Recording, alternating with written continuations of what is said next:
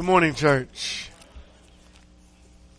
Good morning to you, those of you who are here present and those who are online.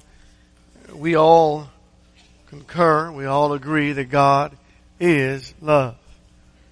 We serve a loving and a masterful and a merciful and a kind God. And it's sad to those of the world who do not know Him. But we are thankful that He has blessed us with an opportunity in our lives to know Him. It is good to see each of you this morning. Let's go to God in a word of prayer, please. Our merciful Heavenly Father, hallowed be your great and amazing name. We give unto you all the praise, the honor, and the glory.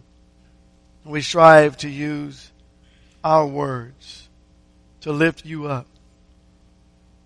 Help us, Lord God, in our hearts, in our minds this morning, to worship you in spirit and in truth, to bring glory and honor unto your name, to erase our minds of worldly thought, to focus only on you and our loving Savior, Jesus Christ, and the Holy Spirit. Help us, Lord God, in our worship to continue in our faith and in our hope and our love for you and for each other. Help us never to forget Jesus, your great Son, who sacrificed His life that we might live. These things we ask and pray and thank you for in that wonderful, magnificent, most awesome, holy, and precious name of our Lord and Savior Jesus Christ, but be that will. Amen. This morning's lesson we'll have a meeting of the minds, if you will, because as we study the scriptures in this lesson, I'm going to ask you some questions, and I may just leave it out there and not even suggest an answer. This morning's lesson, the thought, who said it, as we read in the scriptures. So here's what we serve a God who speaks. And that may not sound like a lot to us, but when you go back and you study ancient religion and ancient history, you find that we serve a God who speaks. They did not. For our God, supreme, eternal, perfect, infinite, unchangeable, our God is a God who's alive and always has been. So there are times in the Bible that we're going to read where the Father speaks independently of the Son and the Holy Spirit. And the Son speaks, and the Holy Spirit speaks. And there are other times when the Godhead itself speaks. So what I want us to do is just go through this lesson this morning and begin to think about who it is who's speaking to us. Now the idea this morning in my mind is to help us to increase our reverence to Jesus Christ. So much so to where it would not only highly offend us, but tremendously bother us when someone uses the name of the Lord in vain. But we've got to increase our level of understanding and faith. I just want to remind you of things that I'm sure when we read these scriptures you're going to say, I knew that. So this morning, if you will, this lesson comes to you by way of a reminder. So we'll start in Zechariah chapter 12. Let's just read the first 7 verses. And then let's answer the question, who's speaking? Verse 1. The burden of the word of the Lord concerning Israel. Thus declares the Lord, who stretches out the heavens, lays the foundation of the earth, and forms the spirit of man within him. Behold, I am going to make Jerusalem a cup that causes reeling to all the peoples around. And when the siege is against Jerusalem, it will also be against Judah. And it will come about in that day that I will make Jerusalem a heavy stone for all the peoples. All who lift it will be severely injured, and all the nations of the earth will be gathered against it. In that day, declares the Lord, I will strike every horse with bewilderment, and his rider with madness. But I will watch over the house of Judah while I strike every horse of the peoples with blindness. Then the clans of Judah will say in their hearts, a strong support for us are the inhabitants of Jerusalem through the Lord of hosts, their God. And that day I will make the clans of Judah like a fire pot among pieces of wood and a flaming torch among sheaves.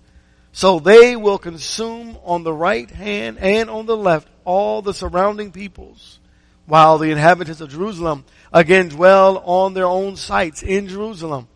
The Lord also will save the tents of Judah, first in order that the glory of the house of David and the glory of the inhabitants of Jerusalem may not be magnified above Judah.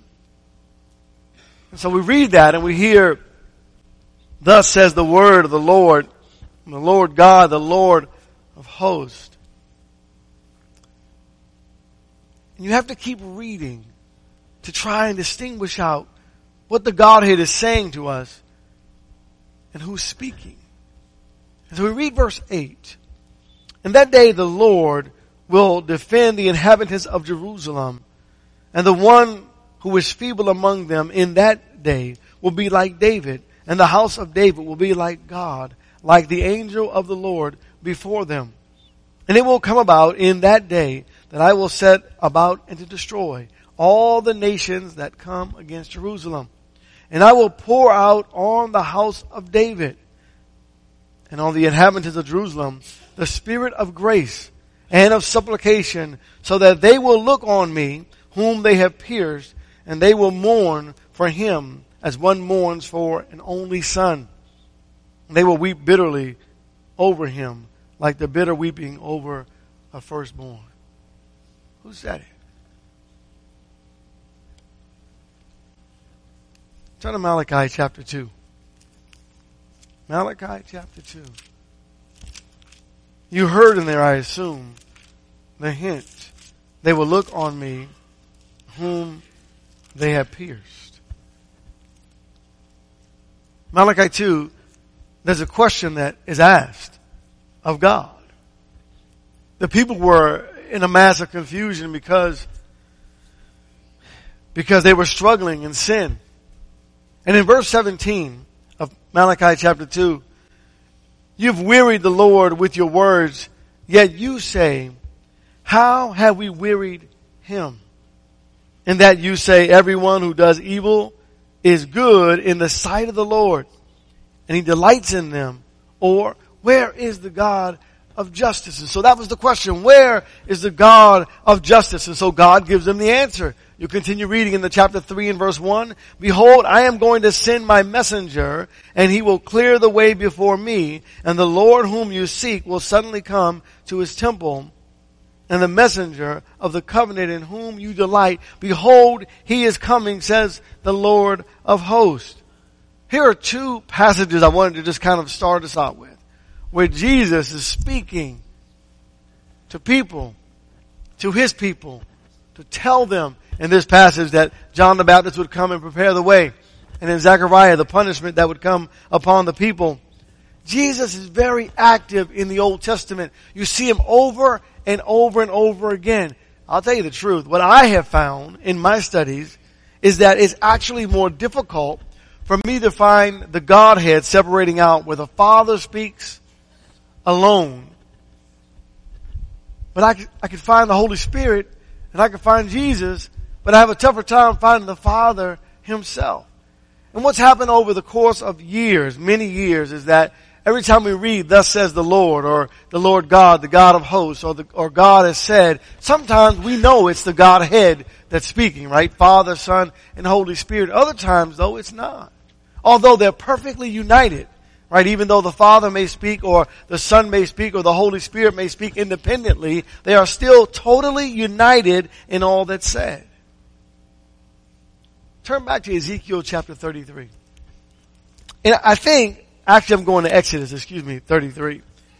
I think one of the problems is that because mankind has maybe a difficult understanding of who Jesus is.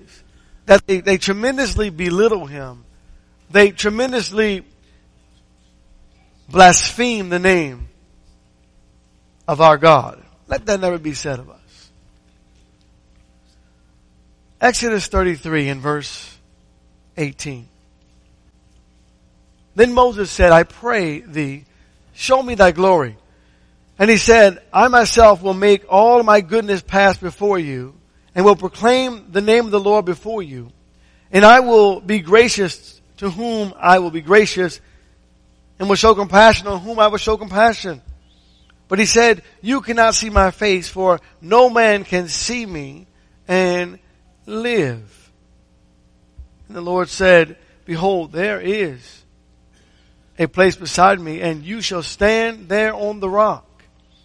And it will come about while my glory is passing by that I will put you in the cleft of the rock and cover you with my hand until I have passed by.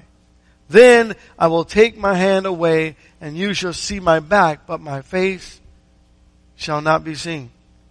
Now Jesus, turn to John please, chapter 1.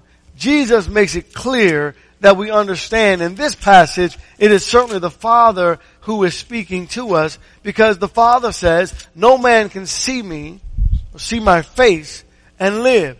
And I know there's a scripture that says Moses and God spoke face to face, but that's mouth to mouth is actually the literal reading of that passage. But Jesus makes it clear in John 1 and verse 18 by saying no man has seen God at any time. The only begotten God, who is in the bosom of the Father, he has explained him. So obviously, here is Jesus. And so here's his indication that the old law is talking about either in that passage the Father and the Holy Spirit, or the Father alone. But it is the Father who is speaking, or the Holy Spirit speaking, saying no man can see me and live. But we see Jesus. Matthew 17. Matthew chapter 17. And then you might say, well, we go deeper into that passage and say, well, remember the word glory. And so maybe it's that you cannot see the Godhead in its full glory. But you just gotta keep digging and digging. And the Bible is a very deep well. Matthew 17, beginning at verse 1. And 6 days later, Jesus took with him Peter, James, and John, his brother, and brought them up to a high mountain by themselves. And he was transfigured before them, and his face shone like the sun, and his garments became as white as light. And behold, Moses and Elijah appeared to them, talking with him. Peter answered and said to Jesus, Lord, it is good for us to be here. If you wish, I will make 3 tabernacles here, one for you, and one for Moses, and one for Elijah. And while he was still speaking, behold, a bright cloud overshadowed them. And behold, a voice out of the cloud, saying, this is my beloved Son, in whom I am well pleased. Listen to him. And so I wanted to show just a distinction. Turn back to Isaiah chapter 42. A distinction where Jesus is speaking, where the Father or the Holy Spirit is speaking independently, and yet they're always unified in everything that they say. And so when someone asks us if we believe in, I guess the word that's used is the Trinity, or triune God, we believe in God. One God, Father, Son, and Holy Spirit, as manifested to us in the Scriptures. Verse 1. The servant. Behold, my servant, whom I uphold. My chosen one, in whom my soul delights. I have put my spirit upon him. He will bring forth justice to the nations. He will not cry out or raise his voice, nor make his voice heard in the street. A bruised reed he will not break, and a dimly burning wick he will not extinguish. He will faithfully bring forth justice. He will not be disheartened or crushed until he has established justice in the earth. The coastlines will wait expectantly for his law. So the Father or the Holy Spirit speaks to us. But now I want to show you something a little bit different. I want to go back to Psalm 95, where the psalmist begins to speak by way of inspiration. And then, as God has inspired the entire text or the entire Bible, you cannot always figure out whom it is that's speaking unless you go and find the mate. So every scripture has its mate. So we'll look at Psalm 95, beginning at verse 6. Come, let us worship and bow down. Let us kneel before the Lord our Maker, for He is our God, and we are the people of His pasture and the sheep of His hand. Today, if you would hear His voice, do not harden your hearts, as at Meribah, as in the day of Manasseh in the wilderness, when your fathers tested me. They tried me, though they had seen my work.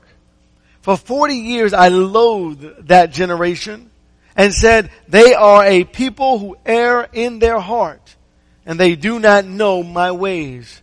Therefore I swore in my anger, truly they shall not enter my rest. Who said that? Let's go to the mate. The mate is over in Hebrews chapter 3. Hebrews chapter 3. In order to understand, to know who is speaking in Psalm 95, we have to go to Hebrews chapter 3. We'll find the mate beginning at verse 7. Listen to what it says. Therefore, just as the Holy Spirit says, today if you hear His voice, do not harden your hearts as when they provoked me, as in the day of trial in the wilderness, when your fathers tried me by testing me and saw my works for 40 years. Therefore I was angry with this generation and said, they always go astray in their heart, and they did not know my ways. As I swore in my wrath, they shall not enter my rest. I guess what I'm trying to show you, turn to Jeremiah please, chapter 31, is to get to know God, we really have to dig in the scriptures to understand what thus saith the Lord. And then as we think about God speaking, we can say easily, well, it's God, it's the Godhead. But the power of the message comes a little deeper when we really start digging and trying to discover who it is that's speaking to us and what it is that the Holy Spirit is saying, or what is Jesus saying, or what is the Father saying to us. Jeremiah 31 in verse 31. Behold, days are coming, declares the Lord, when I will make a new covenant with the house of Israel and with the house of Judah. Skip down if you will, just for time's sake, to verse 34. And they shall not teach again, each man his neighbor, and each man his brother, saying, know the Lord, for they shall all know me, from the least of them to the greatest of them, declares the Lord. For I will forgive their iniquity, and their sin I will remember no more. Let's go grab the mate. Hebrews chapter 10. And by the way, we can do this so, continue to do this over and over and over again, but obviously we can't do it today. Hebrews chapter 10, beginning at verse 15. And the Holy Spirit also bears witness to us. For after saying, this is the covenant that I will make with them, after those days, says the Lord, I will put my laws upon their heart, and upon their mind I will write them. He then says, and their sins and their lawless deeds I will remember no more. So does the Holy Spirit speak in the Bible? Clearly, right? Does the Father speak in the Bible? Clearly. Does Jesus speak in the Bible? Clearly. Father, Son, and Holy Spirit, both in the Old as well as in the New. Look at Acts 10. We'll stay in the New for just a moment. Acts chapter 10. And we will look, listen to, if you will, the Holy Spirit speak to us. We ask God to teach us more, to take us deeper into His Word, that we might learn to gain a deeper respect for the Godhead, Father, Son, and Holy Spirit, as revealed to us You know what I like to do? I like to say, when I speak of the Godhead, I just say, God, God, God. Not God, God, God, but in a pie. God, God, God. So that we have equal reverence as God proclaims himself to us. In Acts 10, verse 19. And while Peter was reflecting on the vision, the Spirit said to him, behold, 3 men are looking for you. But arise, go downstairs and accompany them without misgivings, for I have sent them myself. The Holy Spirit speaking. Acts 13 and verse 2, on the first missionary journey. Verse 2 says, and while they were ministering to the Lord and fasting, the Holy Spirit said, set apart for me Barnabas and Saul for the work to which I have called them. And then Philip, Acts chapter 8. Philip went out and joined himself to the chariot by the direction of whom? Verse 29. And the Spirit said to Philip, go up and join this chariot. And the Holy Spirit has a warning for us. A warning that we have to heed. In 1 Timothy chapter 4, the Holy Spirit speaks to us and says to us that we've got to be careful for our souls. Verse 1, but the Spirit expressly or explicitly says that in the latter time some will fall away from the faith, paying attention to deceitful spirits and doctrines of demons by means of hypocrisy, liars seared in their own conscience as with a branding iron. It continues to speak in this direction to warn us. So what happens then in our minds when it comes to Jesus? And when we think about Jesus and we don't really think, we know he's God, but how many of us really treat him as God? And when I say God, I'm talking about the Godhead, right? Co-equal, co-substantial, and co-eternal. God. He's God. How many of us treat him as God? How does the world treat Jesus? You think about Jesus, let's turn to Exodus chapter 3. How does the world, how does that level of respect for Jesus expose itself in the minds of the world? In the minds of the world, Jesus is nothing. And we should be extremely offended and bothered when the world uses the name of our God in a blasphemous and a vain way. It should bother us. Well, I guess they don't understand. Because they don't know who he is. Or they just don't respect him. Exodus 3, beginning of verse 1.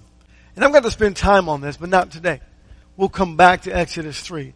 But let me just read it to you. And then let's think about a few things. Beginning of verse 1. Now Moses was pasturing the flock of Jethro, his father-in-law, the priest of Midian. And he led the flock to the west side of the wilderness and came to Horeb, the mountain of God.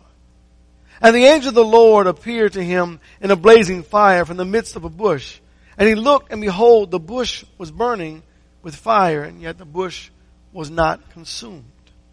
So Moses said, I must turn aside now and see this marvelous sight, why the bush is not burned up. When the Lord saw that he turned aside to look, God called to him from the midst of the bush and said, Moses, Moses. And he said, here I am.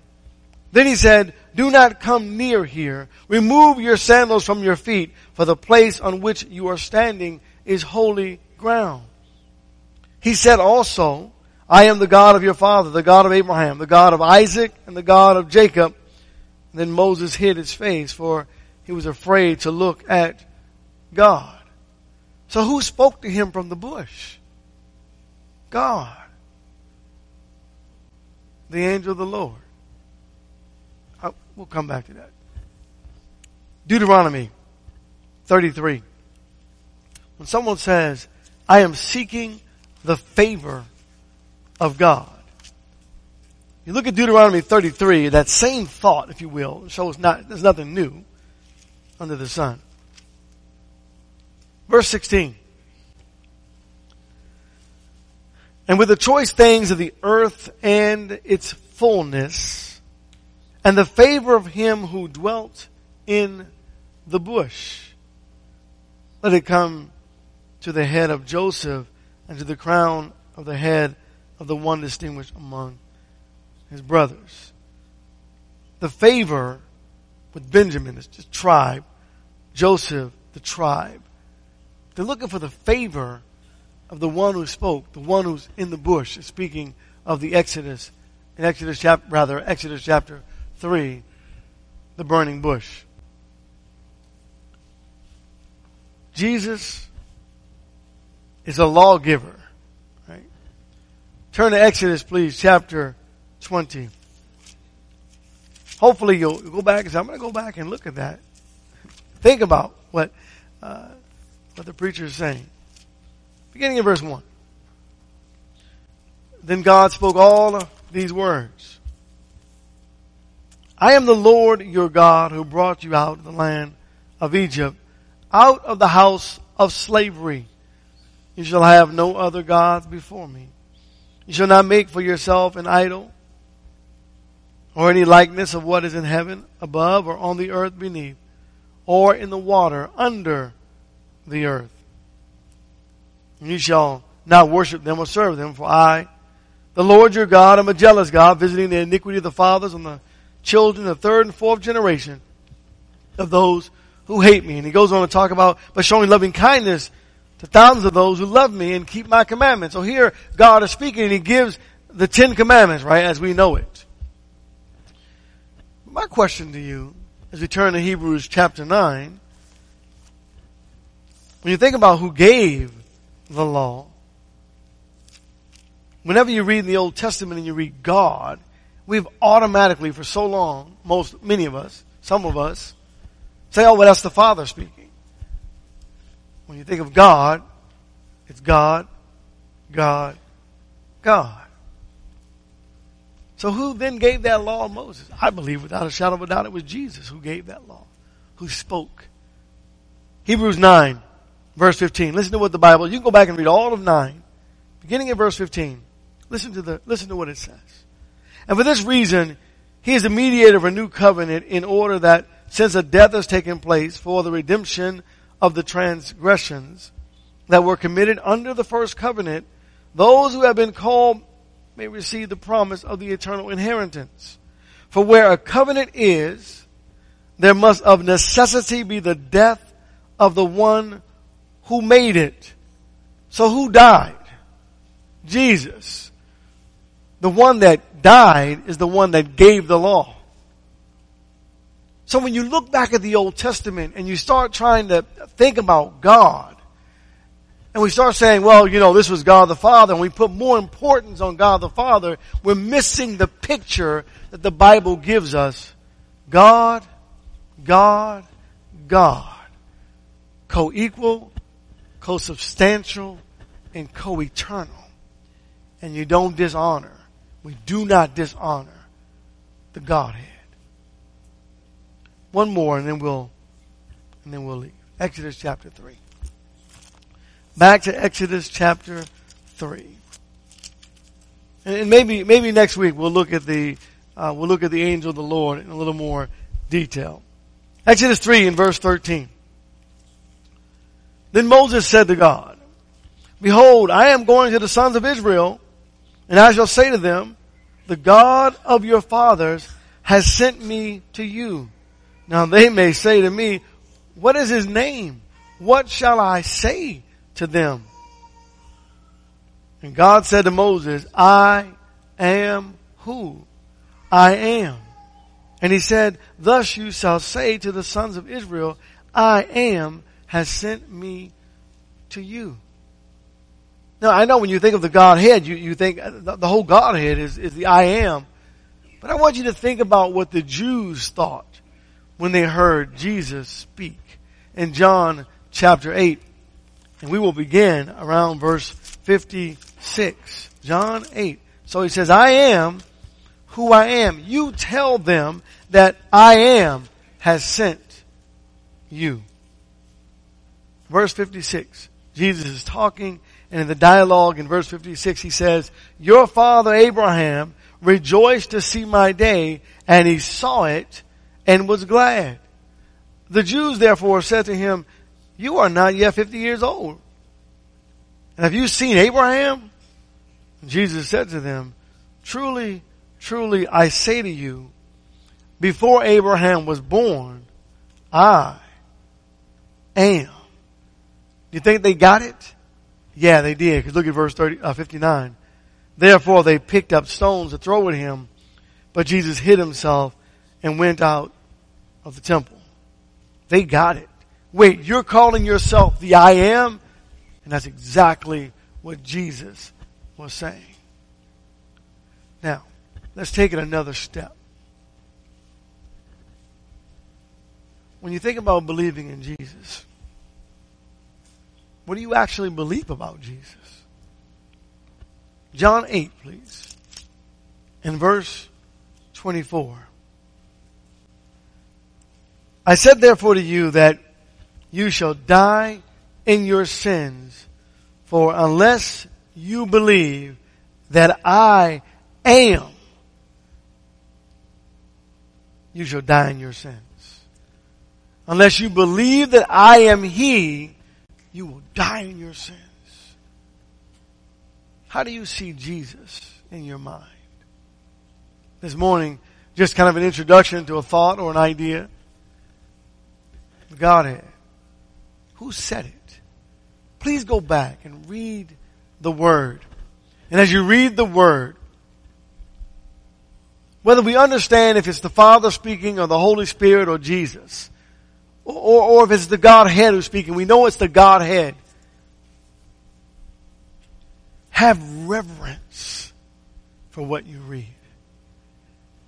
Treat the Bible like no other book that exists in your midst. Because these are the powerful words of the great I am. The lesson this morning is yours.